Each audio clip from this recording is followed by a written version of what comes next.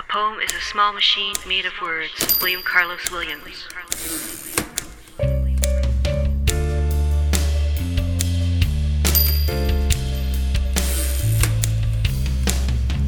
Welcome to the Small Machine Talks, exploring the poetry scene of Central Canada and beyond, with Amanda Earle and A.M. Kozak.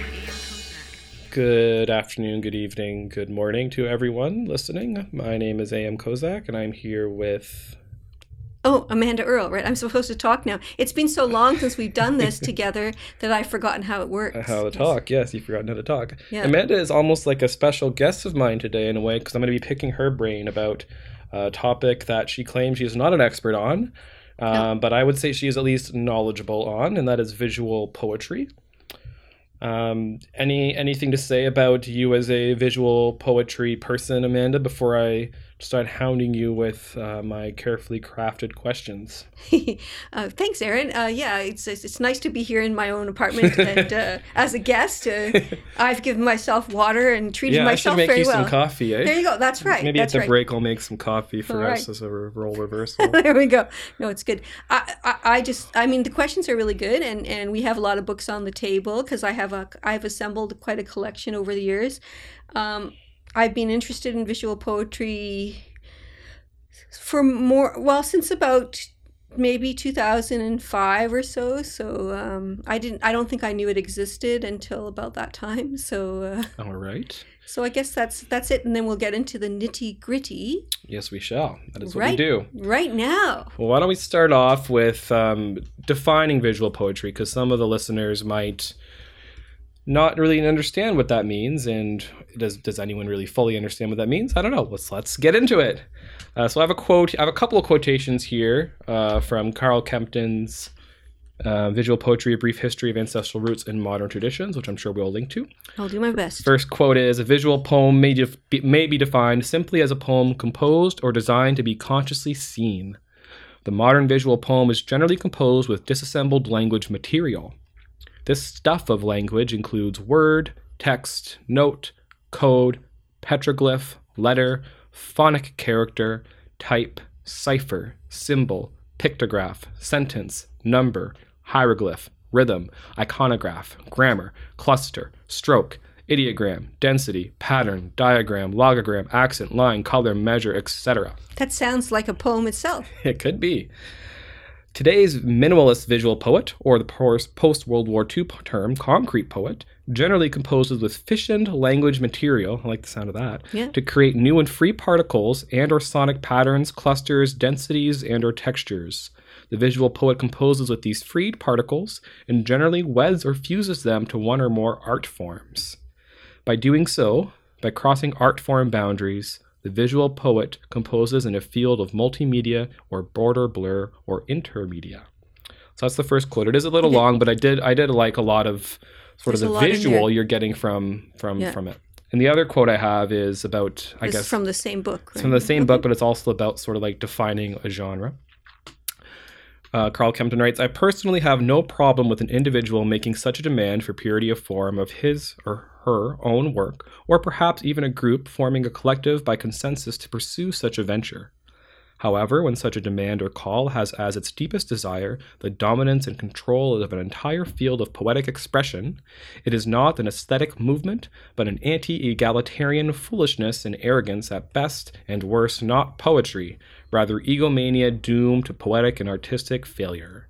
So I wanted to open with those two quotations because one is like setting up how to define visual poetry, and the other one is sort of arguing against definitions that are exactly. Yeah. So what do you think of the first quotation as an introduction to what visual poetry or VisPo is, Amanda? And what would you add or qualify to this definition to help the listener understand what we're talking about?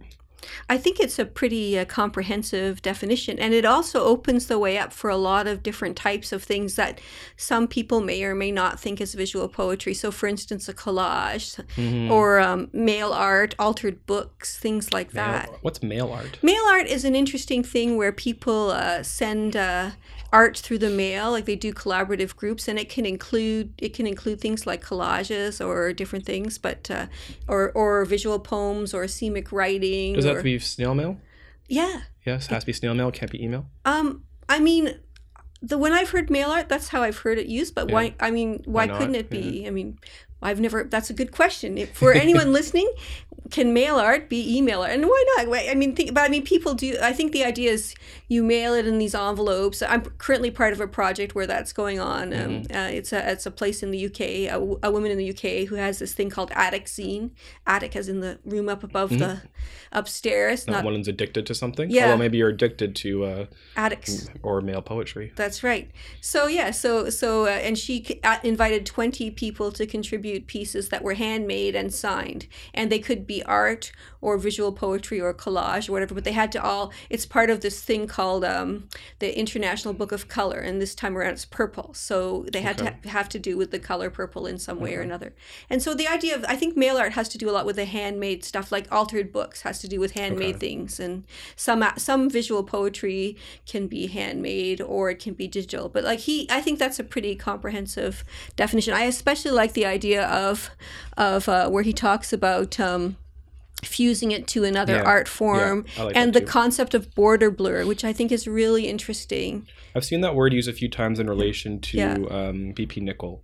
Yeah. What does that? What does it mean? Well, what it sounds like? Border. Yeah, like if instead it's basically crossing. It's blurring a boundary or a border. So blurring an edge. So if for instance, we're taught that poetry has to be X, Y, Z, and someone says, "But I'm going to make it now 72." Well, that's blurring over. And it's like when you have to. I think, to me anyway, like there's an official definition somewhere. I don't know, but it's when you're taking something and pushing it beyond the standard limits so that people have trouble recognizing it as that particular type of thing. So what do you think about the need to define genres such as Vispo more generally? Do you think it's constricting or enabling? I think it can be both. I think if it's used as a way to gatekeep, then it's, as a way to keep stuff out, then it's a problem. But on the other hand, it can be quite enabling because, there's two different schools of thought for me, or probably way more than that, but if you've never heard about visual poetry before, you might, and it happens. Some people start maybe doodling letters on a piece of paper, and it becomes something that is a school that actually exists they could look up, and they discover that sort of by themselves first. So as a kind of, and that's interesting. But on the other hand, if you have access, if you can Google visual poetry and find all this information, that's also helpful too, right? So, if it helps to educate and inspire, yes. If it stops people from doing things, then no, it's not. Right. So it's both, as usual. I'm a Libra. What can I say? I see both sides of things. Yeah, to me, it has both those things. One of the problems is if someone calls something visual poetry, sometimes that means it's excluded from some of the more traditional means of publication, and also things like awards and grants and things like that. So that becomes a gatekeeping thing, and then that's a problem. I see, yeah. But on the other hand, if people who are on juries don't know anything about that, then how are they supposed to? Yeah, not supposed to. Figure out if it's any good. Yeah. So I think, but just like any kind of thing with any kind of terminology, it helps to have the terminology to be informed about things and to be able to communicate with others who are, and find others who are doing similar work. Right, to give some context or a foothold into understanding things that are related. That's it. And sometimes too, once you know what something is, then you can push until it's like when we say, you have to know grammar in order to push its limits. Well, it's good to. I don't think it's a bad idea to learn about it. Plus, it's inspiring. But the nice thing about I guess we're going to get into that when we talk about criticism. So I'll stop. But there's a different attitude in the visual poetry community about criticism and critique and things like that will have. Well, I'm interested to hear all about it. There you go. That was a teaser. All right. So before we get into that, let's backtrack to the history a little bit. Yeah. I found you sent me some links, and I found reading about the history of it quite interesting because it traces its roots, visual poetry, to lots of different spheres, right? So I'm going to read another quotation about and then ask you a question. Visual poets have refused to develop a critical context which relates either to the history of their own practice, the history of literature, or the history of the visual arts. Consequently, a creative practice which is genuinely interdisciplinary and is highly relevant to the discussion of the use of language in contemporary visual art is not brought into the central discussion. and as a result, not properly supported by our cultural institutions, which goes to your last point, actually. Exactly. No artist, whether literary, visual, or interdisciplinary, likes to be defined and categorized, but without definitions and categories, there can be no discussion, and no discussion means there is no mention, no support, and limited potential for having an impact. I admit the deck is already stacked, but I'd like to see visual poetry in the game. It would benefit everyone who explores language in a creative context. So that's from Michael Winkler, and quoted in Cold Front magazine. So my question for you, Amanda, is do you agree with Michael Winkler when he says visual poets have refused to develop a critical context which relates either to the history of their own practice, the history of literature, or the history of the visual arts? Well, I think it's a highly non-judgmental practice, right? Since reading a visual poem is difficult, how can it be critiqued? And since there are so many different variations, how can it be regulated or studied in some kind of uniform way? And actually, I have a quote, and it's over in the last Vispo that's closer to the other side of the table. The big one? The big brick there. Okay. And I like to read... you want me to pass it to you? Yeah, thank you. Okay. Oh, thank you. Reaching over the big table. Yeah, we took the leaf out, so it's not quite as big. Not as big as normal. This is from Crag Hill, and this is from the last Vispo anthology, Visual Poetry, 1998 to 2008. And if you want to... It's published by Fantagraphics, and if you want a good overview of visual poetry and you want to see a lot of examples and read some essays, I highly recommend this book. He's got an essay at the beginning called Why Write Visual Poetry When So Few Readers Read It? Who's he? This is Crag Hill. One of the editors.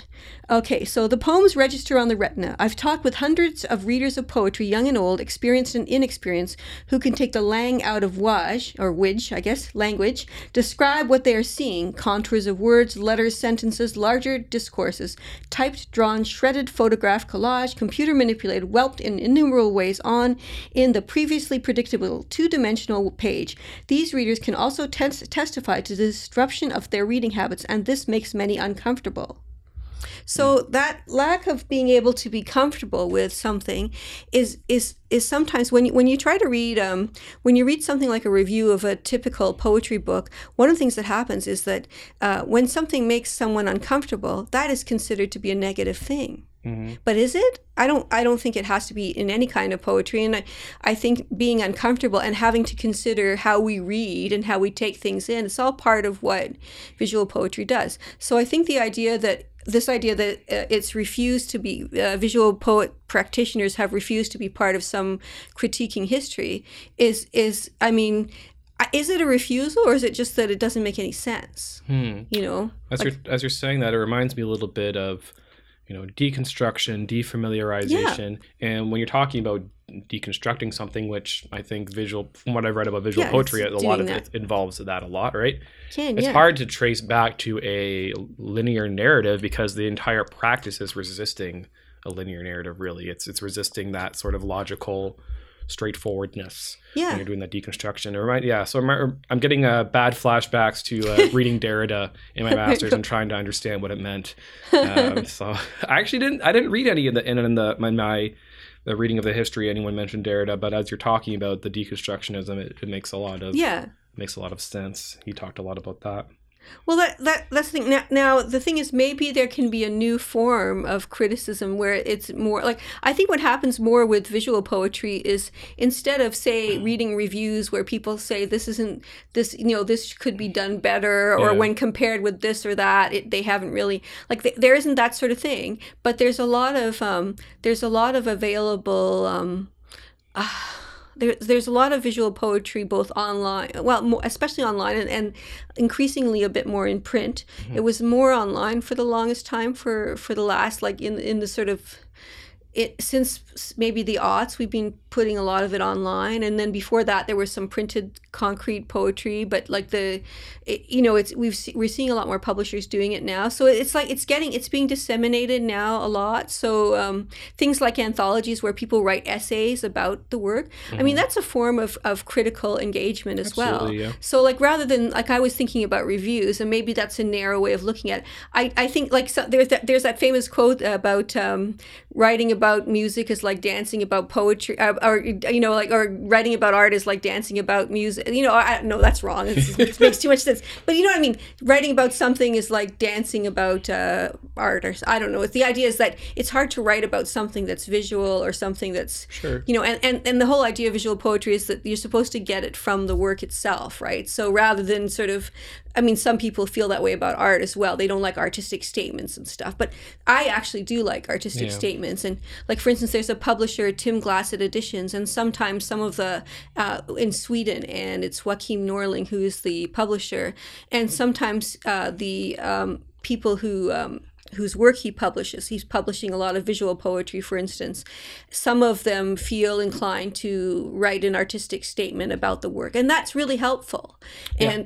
And also, it is a way to engage with the work on a critical way, whether it's the person themselves or someone else writing about the work that way. I think there's a difference between a review where you're criticizing something and then engagement. Engagement, yeah. And I think not just with visual poetry, but I think the past, I'm not sure how many years, but since I've been reading contemporary poetry, most of the criticism I see isn't really critiquing. It's because I think it's such a small community that people are more, writing about things as a way to promote something, and you'd be afraid to be too harsh on someone. Well, there's lots of reviews that still exist, but like, do you think the reviews that you read, are they very critical of the work? Or I don't read tons of reviews, so I'm talking about a small sample size. And you read a literary journal, there's usually, like ARC, for instance, has sections in the back that have reviews. Are reviews still as are there still negative reviews around? There are. Globe and Mail publishes poetry reviews still on occasion. I think not as much as they used to. So it is kind of a falling. It's not something you see as much as. But every once in a while, you'll get these essays by people saying there should be more, critical reviews and not just always positive stuff. So I guess I think it's still around to a certain extent. I think that it's just maybe not as much as it used to be. I think it's true. But you still see reviews around that engage critically. Perhaps it's not as much in the negative as it used to be. I don't know. Speaking about back to the history of Vispo, how much does history matter in how a genre is practiced or understood today? And what influence carries through to the presence of visual poetry that makes it what it is, do you think? So I think history matters in the sense that it helps to know what has gone before. And not because, you shouldn't try to reinvent the wheel or anything like sometimes they say that about poetry, like a person who hasn't read a lot of poetry will write a lot of cliche poems about the moon. So, but what's a cliche visual poem? Everyone tries to lay out letters in I love you, like B.P. Nicola. But it's always because a lot of this work is fairly manual. It's maybe not a bad thing if they're trying to do something that already exists and then they discover maybe that it's already been, there's just so many different ways of doing things. So, if a person has a complete blank slate and decides to invent visual poetry, I've invented this new form, folks. It's called visual poetry. I don't think that would be so bad either, but I do think that knowing its history and being able to find other examples will inspire more. I think with anything, I don't even think there's anything, any kind of art that it doesn't hurt to, it's always better to know more than less, I guess, I think. Do you think that there is, so looking back to some influential visual poets from Canada, for example, do you think that their influence still holds today the same that a well-known poet's influence from a non-visual poet's influence would hold today? That's an interesting a question of degree. Yeah, I think I don't know. How does one learn about visual poetry other than these days? I know how the internet, like everyone learns about everything. Well, I remember what happened. I'm trying to remember when I first started being exposed to it, and I think it must have been. With me, I think it must have been through, say, someone like in Ottawa, Rob McLennan, who publishes so many chapbooks and things like that and interviews so many people. And then the connections I made through Rob, there was an online web server run by an American called Dan Weber. And he would allow us, people to just post up their their visual poems, and we'd just be able to see all these different ones. That's how I started to. And then in Canada, there were people like Gary Barwin, Derek Beaulieu, and Judith Copperthorne, whose work I had seen both in print and online. And in the case of Judith Copperthorne, the local person, J.W. Curry, had a lot of older printed chapbooks and things of hers that I had seen.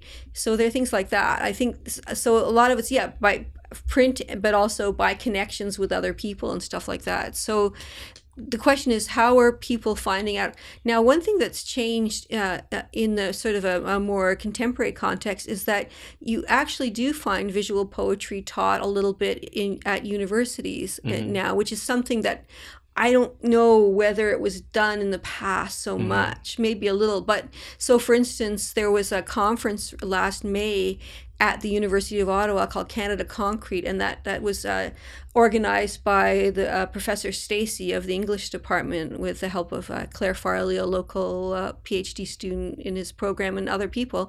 And that included a lot of visual poetry. And I met a number of students. They had a project before that to pick a particular visual poet and then write about them. So that's a way that maybe younger people are getting to know stuff. And for instance, there's a Toronto visual poet named Kate Ciclosi, and she has been doing Letraset like a long time. Her father would take her to Letraset auctions, which to me is fascinating. And I didn't hear about visual poetry till I was in my 30s or something like that. So, I guess there is more possibility for finding out about these things now than there used to be. But I guess it's a question of, are the sort of earlier practitioners taught? Canadians tend to know a lot about B.P. Nichol. Yeah. And a lot of his, he did so many different things. Yeah. And when I first, some of the stuff that B.P. Nichol did was hand-drawn sort of, and I wasn't at the time interested in that. I didn't know, I'd heard of him, but I wasn't particularly interested. I was more interested in his poetry. Yeah. So I guess the more we get exposed to this stuff, the more we learn. But do we, in the same way that people have sort of the poetry of the literary canon inculcated, I think it doesn't work that way. And I also think that sort of the whole questioning of canons in general is a good idea. Like how many, those old canons that they excluded a lot of people, women and minorities and things like that. So it's the same with, maybe it's not a bad idea if we don't have canons. Yeah. Maybe that's not a bad thing. Maybe the way we discover. It's the job of people who have the ability to disseminate. Like, for instance, through Angel House Press, I run something, nationalpoetrymonth.ca and Experiment O, and those things both occur annually. This year, we're doing a special feature on asemic writing. And the reason I decided to do it is because I know that a lot of our typical readers haven't necessarily heard of asemic writing. And sometimes when they find out about it, well, it's something different for them and something new, and they might find it interesting to find out more about it and to do it themselves. I'm going to stop you right there, Amanda. I have a quotation for you. Oh, a quotation. Yay. Some visual poems are very abstract, pushing us beyond representational language to the poem as thing in itself through an extreme focus on the visual elements of print and codification. Other conceptual poems defamiliarize uses of language so extensively or so extreme in their focus that they are very difficult to make sense of in terms of traditional literary expectations. These poems tempt one to ask, how is this even poetry?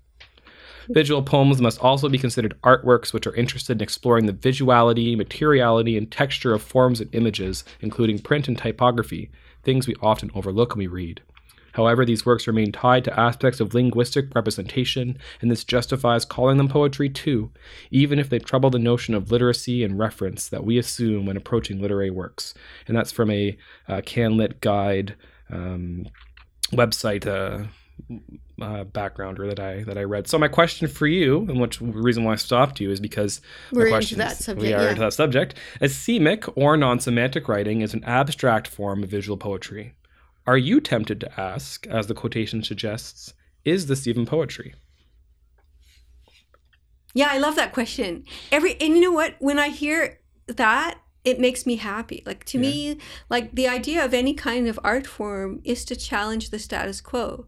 So if the question is being asked, then it's making you think about what makes up poetry, and if the more you ask the question, the more you learn, and the more you explore, and the more you push boundaries. So yeah, I love that, and I love asking that question. I love it when people ask the question. It's one of the reasons why I started nationalpoetrymonth.ca, because I wanted people to say, in fact, more than I wanted people to say, is this poetry? I wanted them to say, that isn't poetry, because that's fun. And what is not poetry? I mean, in the year after, or 2 years after, Bob Dylan won the Nobel Prize for Literature for his music lyrics.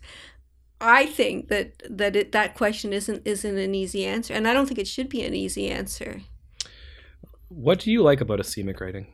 I really, you know what, I liked it okay in the past, but okay, there's two aspects of it that I can answer that question. Okay. One is as someone who's just an appreciator of it. So as an appreciator of it, I like it because it's versatile. It can be done manually or digitally. It takes its cue from a variety of sources. So for instance, it takes its cue from nature.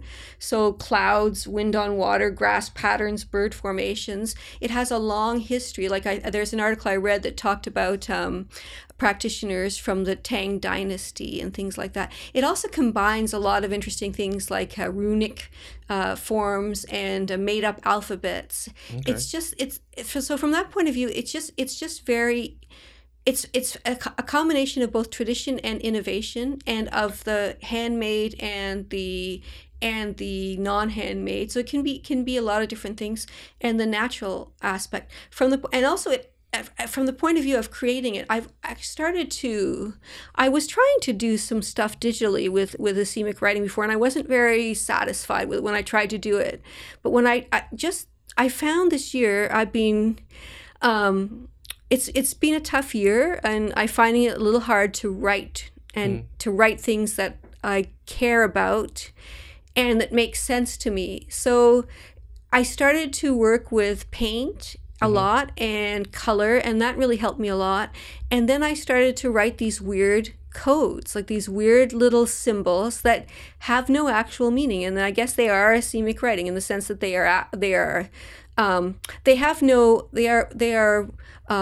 wordless writing. Now, the question of whether or not something has meaning, that we're going to get to that later, I know, but the idea of meaning, it could also be emotional meaning too. So I think for me, I found myself feeling that it was a cathartic practice, and the practice of doing this physically helped me as well. Okay. And even the materiality of it was quite interesting.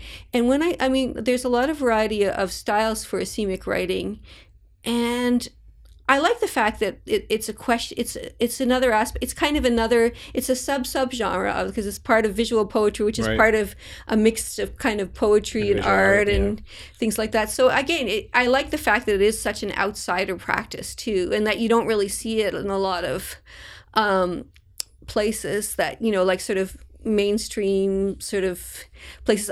One of the first things that really inspired me was this contemporary of William S. Burroughs, Brian Geisen, did something called Calligraffiti of Fire, which is just these giant panels, orange calligraphy, but it's not in any language that anyone really knows. And then there are people who work in alien languages and stuff. I think it has a lot of scope for the imagination. Do you think that if asemic, because a lot of the things you were mentioning that are enjoyable about it are sort of its countercultural components, which we'll talk about in a bit as well. Yeah. Do you think if it was more mainstream, if that became like one of the main poetry genres, let's say, do you think it would lose some of that specialness? Yeah, or just that connection you have to it?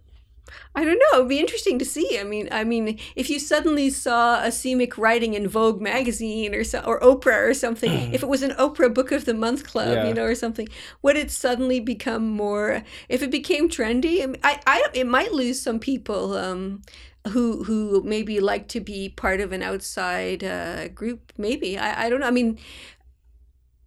mean, it's like with poetry. I mean, some people are very critical of Rupi Kaur for her work with Instagram poetry, and I mean, I think it's kind of pretentious to for me, it would be, I would feel, if I like doing something, I like doing something, whether it's part of whatever, I don't want to consider that. But I mean, it's true that I do get a kind of there is a certain charm to making something that I know isn't going to be popular. I mean, there's a sort of a prestige in a way to doing something that isn't popular, but that seems very ego driven to me, and I'd like to just serve the work rather than care about that. And besides, maybe it would get funding then, and that wouldn't be a bad thing. There are people who could really use the money for it. So I mean, I can sort of see, again, I'm being a Libra and just like seeing both sides of everything. You might want to take a short break, Amanda, and I will blow my nose. Okay, we don't want to hear that, so let's have a break. Okay, see you after the break. And we're back. That was our break. I hope you enjoyed all the ads that Amanda found for us. And we're getting lots of money now with our sponsors. And then I thought we would come back and talk about meaning, which is something that we've sort of talked a little bit about in these questions leading up to this question. So as with some of the earlier ones, I'm going to start with a quotation, but this time the quotation is from Amanda herself. This is something that always frustrates me with the way some people read poetry looking for surface meaning. I've never given a rat's ass about that. Do you like my Amanda impersonation? That was good. That sounded just like me. You could be me. That's it. I'm always looking for a combination of senses and emotions to be evoked by whatever I'm creating or absorbing as a reader, viewer, listener, etc.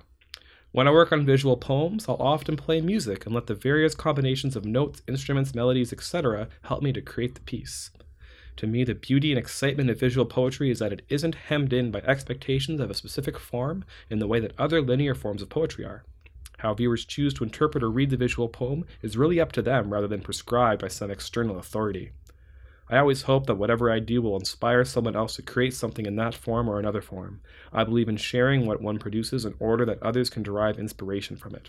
And that's from a Jacket 2 commentary. Gary Barwin interviewed me for a special feature. It's called What Kind of Sixth Sense Is That? I think. So, and my question is that I imagine that one familiar critique of his poem is that it doesn't mean anything, which we've talked a little bit about.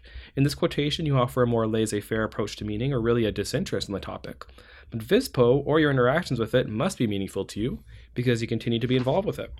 So what meaning do you personally derive from it? Okay, so first of all, I'd like to look at my Webster's Ninth New Collegiate Dictionary definitions of meaning. Of the many books you got out. And meaningful. Okay, so meaning, we have the basic one, the thing one intends to convey, especially by language. Okay, then we have the thing that is conveyed, especially by language, and then we have something meant or intended, and then we have a significant quality.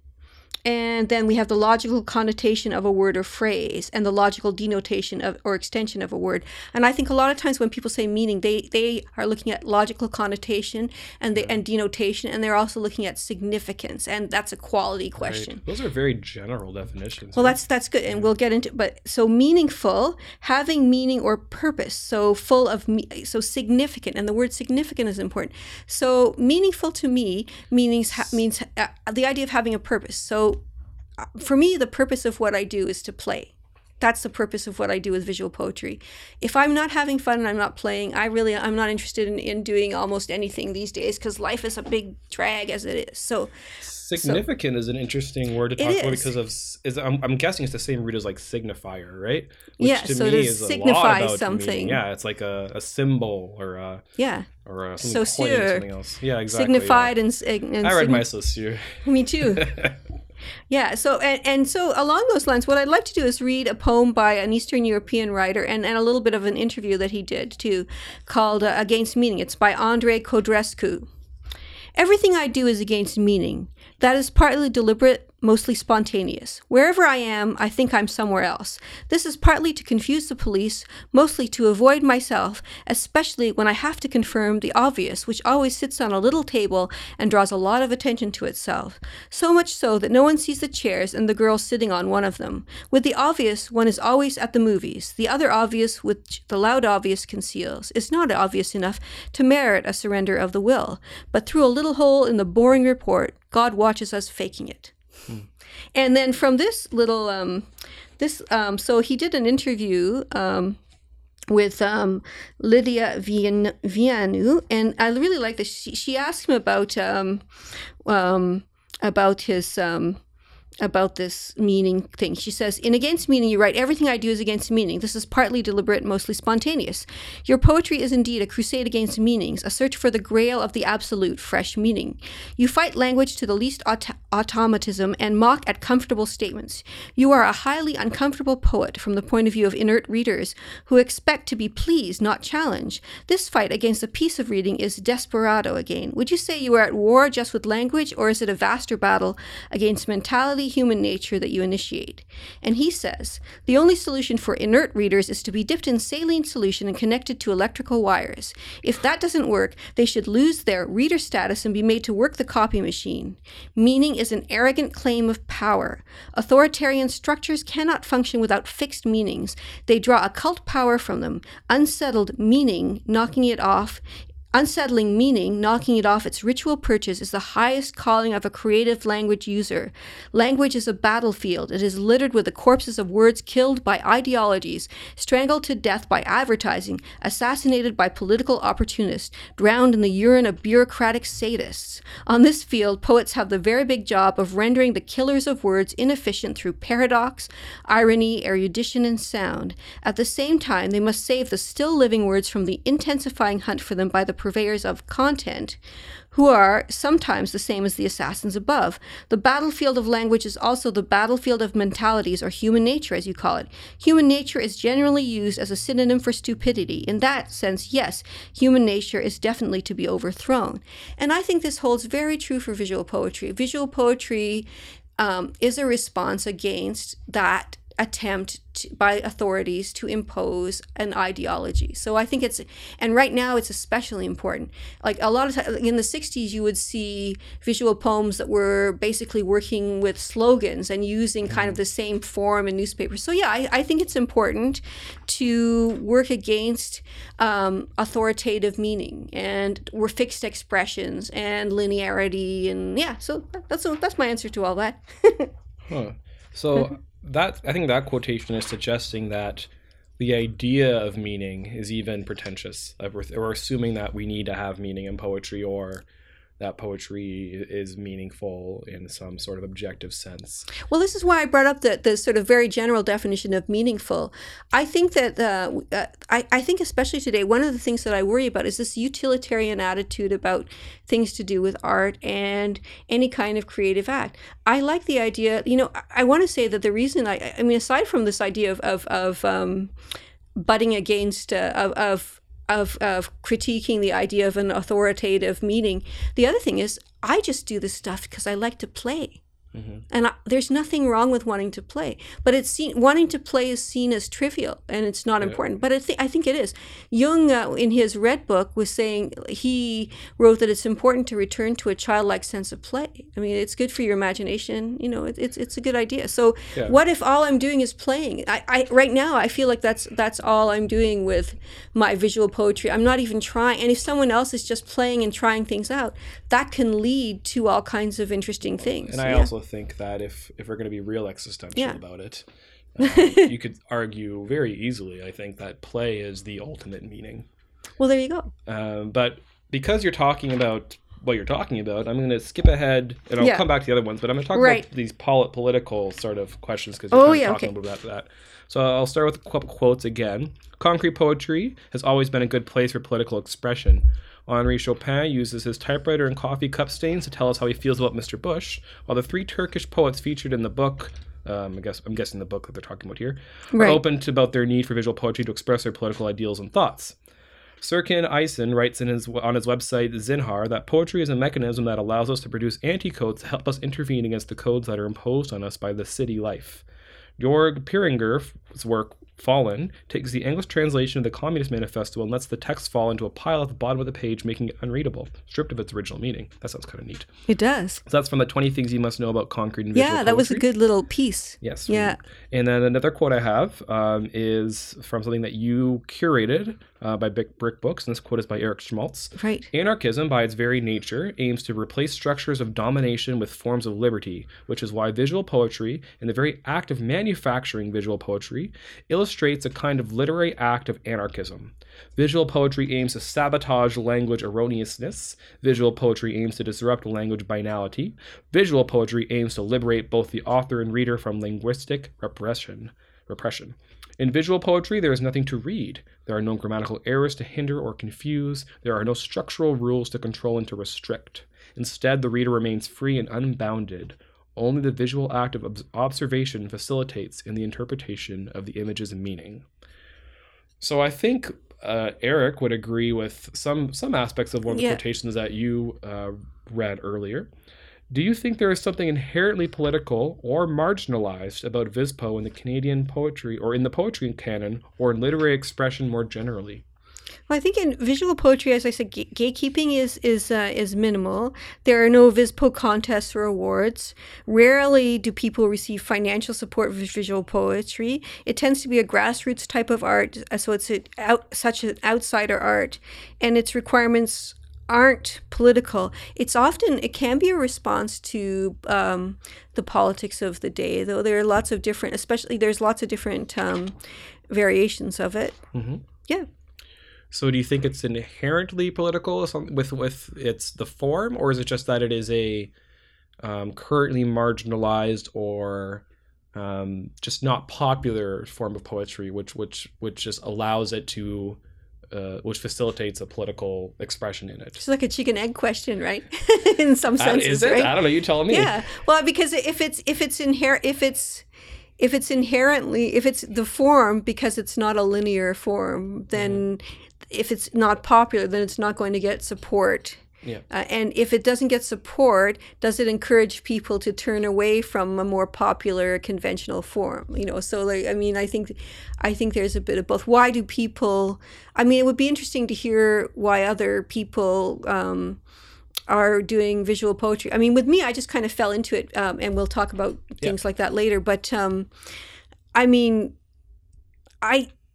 I don't know why. Like someone like, for instance, Derek Bolia, whose Letraset work, for instance, he has, for instance, been very critical of a lot of traditional poetry. He's written a lot about of criticism against it. So for him, I wouldn't put words in his mouth, but I suspect that using the stuff that he's done, he's also a professor and works in that field too. So I think he is resisting against, say, the poetry canon, for example. But the thing is, some of us we also write poetry. I try to get grants, which I do sometimes get. I run poetry publications, both online, and I have done some in print. I've been an editor. So I'm also part of the system as well. So how do those things go together? That's a good question. My attitude is this: I do whatever I need to serve the work. So it's not about my own, it really is less about my own particular philosophies than it is about what the work needs. I once spent 3 months learning how to write sonnets because there was a particular piece of work I needed to, it drove me insane. I have to say I went insane. But the point is, but visual poetry is something I have been doing since 2007. So it's like, 12, it's more than a decade now. It's like 12 years. So obviously and I'm still doing it. I haven't stopped. And in some ways I've gotten more into it. So it's something that still works for me on the level of a practice that seems worthwhile and meaningful. And as something that satisfies that frustration I have with regular syntax and fixed expressions and meanings. When you say you serve the work, you're still at some point making that decision to express yourself or express something with visual poetry, right? So do you think that in that decision itself, there is it's inherently political act because it is a marginalized form of poetry? Or do you think it's not really, there's no real association between a political act and I think it is. I think it is a resistance to the status quo. But I think that about everything that I try to do as far as that creative stuff, I'm always responding to a feeling of being trapped, a claustrophobic feeling of being trapped by convention. I don't even like to spell the word holidays the way it's spelled. I spell holidays Holidaze. I mean, I feel that way about a lot of things, more so as I'm in my grumpy menopausal 50s. As you reach senility. Yeah. By the time that comes, I'll be shouting if I manage to get there. But yeah, I mean, I think that my creative response is always a political act because I'm responding to, the world is absurd. There's violence, pain and suffering and poverty and all of that going on. And I think that any kind of creative expression that tends to be an act with that in mind and against that sort of, and in response to those things, and the automaton nature of 9-to-5 jobs and the white picket fence. Although I was listening to our interview with Dalton Dirksen, or my interview with Dalton Dirksen back in the early days of the podcast, and he said the white picket fence is an easy target. He's right. So that's an interesting point too. But yeah, I think for me, any creative act is an act of resistance against the status quo and against easy thinking, because it's not easy, right? You have to think and work. So including visual poetry. And is visual poetry more political for me than writing text? Other forms? I don't think it's more. I don't think it's more or less. I think it's just another way. A different type. Yeah. Okay. Yeah. So again, a couple quotes. Poetry or any writing at all is about communication. Claus Oldenburg has said the image is the most complete technique of all communication. We tend to forget is that words, when written, and the letters that make them up are in fact images. So what can we do with these images to add the communicative resonance of their meanings? That quote is from K.S. Ernst from Cold Front Magazine's one of their posts on singular Vispo First Encounters. Another quotation from a different part of that same series.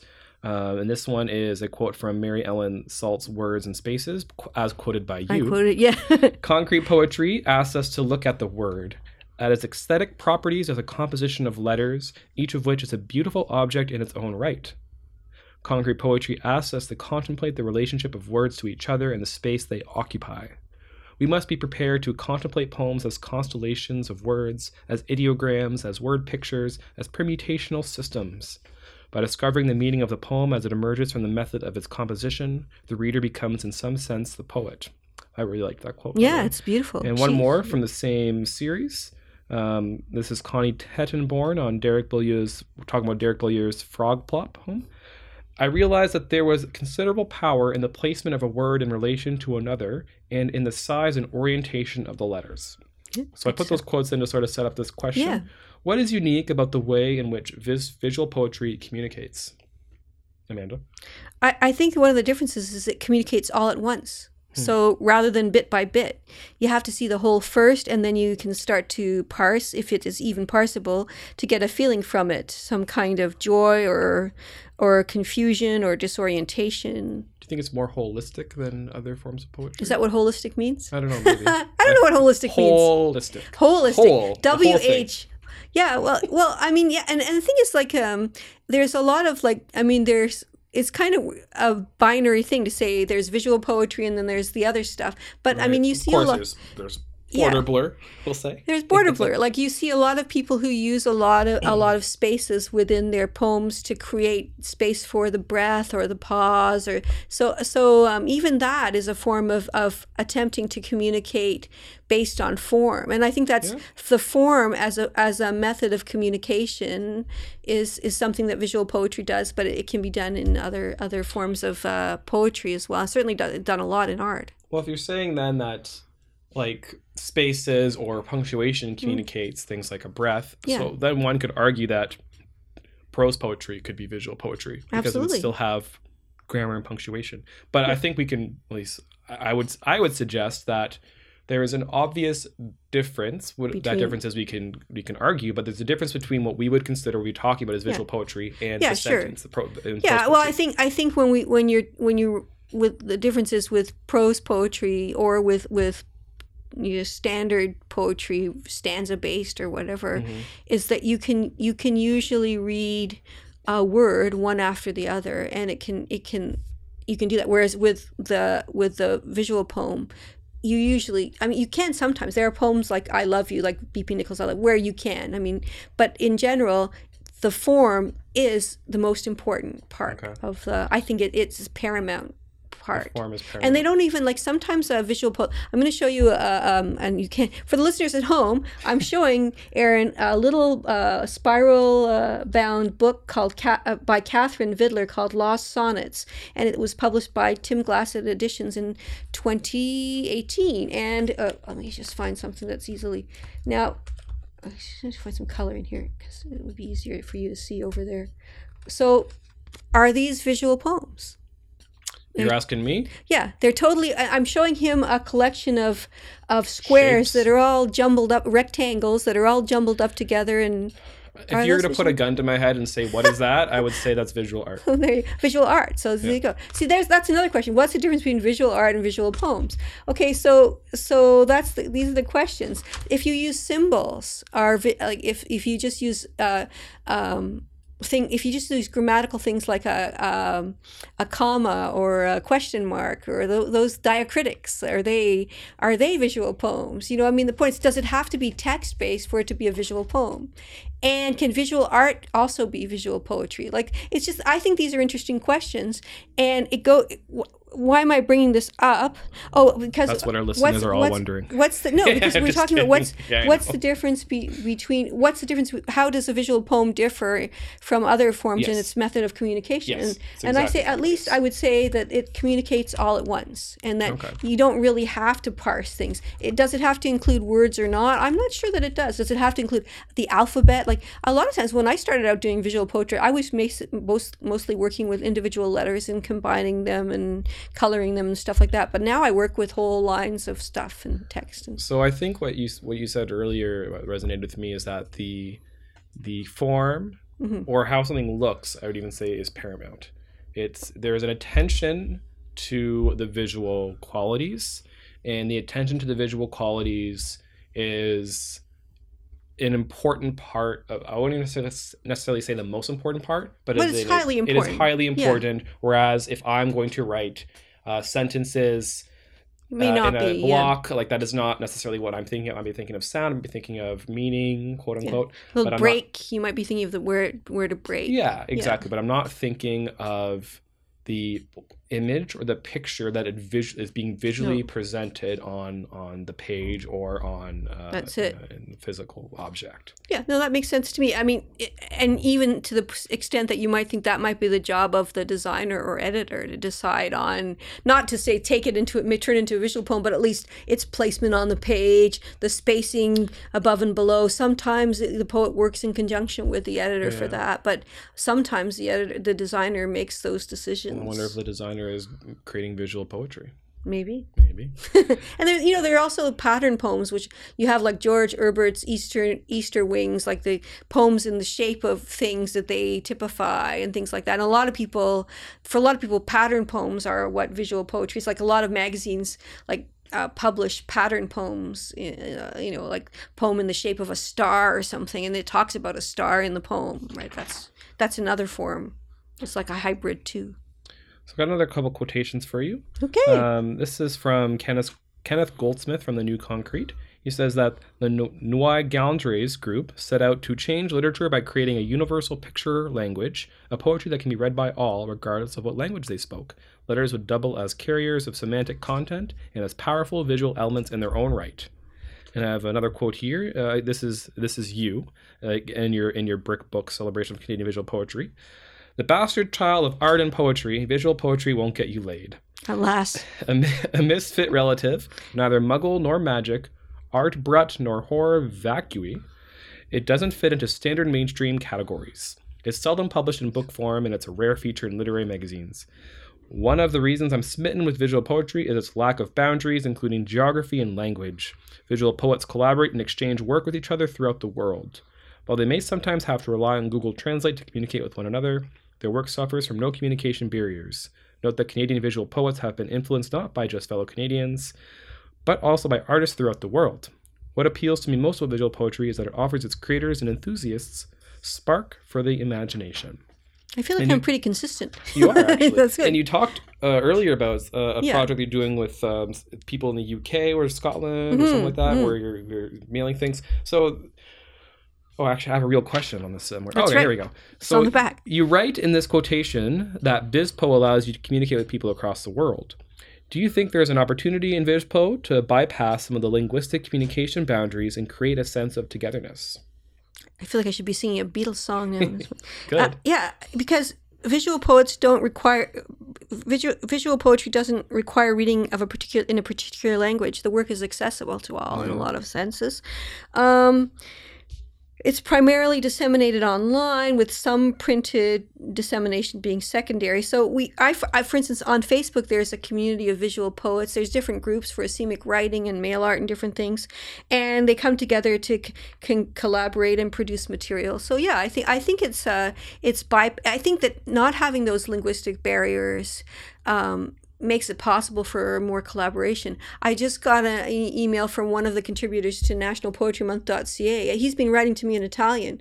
I sort of understand a little bit of what he's writing, but I've got the image. I've got all the bio. I had to have him put in English and stuff like that. But I mean, we've been communicating back and forth. I asked him what the medium was. He gave it to me, and I had to do Google Translate to get ink on paper. But I mean, I sort of got the idea. But really, it's the work that the collaboration is in the work, and being able to include. I think it's a very inclusive discipline, or a bunch of disciplines, because the images are what communicate rather than the language. Yeah, it encompasses many different languages. Is there something particular about this moment in history that makes this connection especially pertinent? Yes, well, where certain ogres in the House of White are planning on building walls. This is another way of breaking down barriers and ensuring that people realize that, to collaborate with people of different cultures, for instance, is a neat thing. And, art is in general pretty transcendent of the sort of barriers and boundaries and ignorance and stuff like that. So, yeah, I could be idealistic and say, yeah, I think it is. Opportunity for people to connect. Yeah. Well, Amanda, I think I would like to leave it there, and I think perhaps we'll meet up again and have another episode where I talk to you about your work.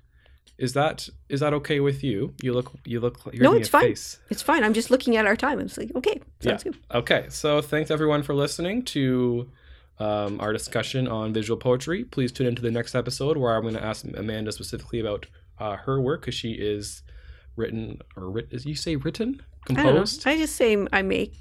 She has made a lot of visual poetry. Some people say written, though. And we will talk about that next time. All right. Thanks for joining us. Thanks, Amanda. Thank you, Aaron. Thanks for the great questions. All right, bye-bye. Small Machine Talks with Amanda Earle and A.M. Kozak.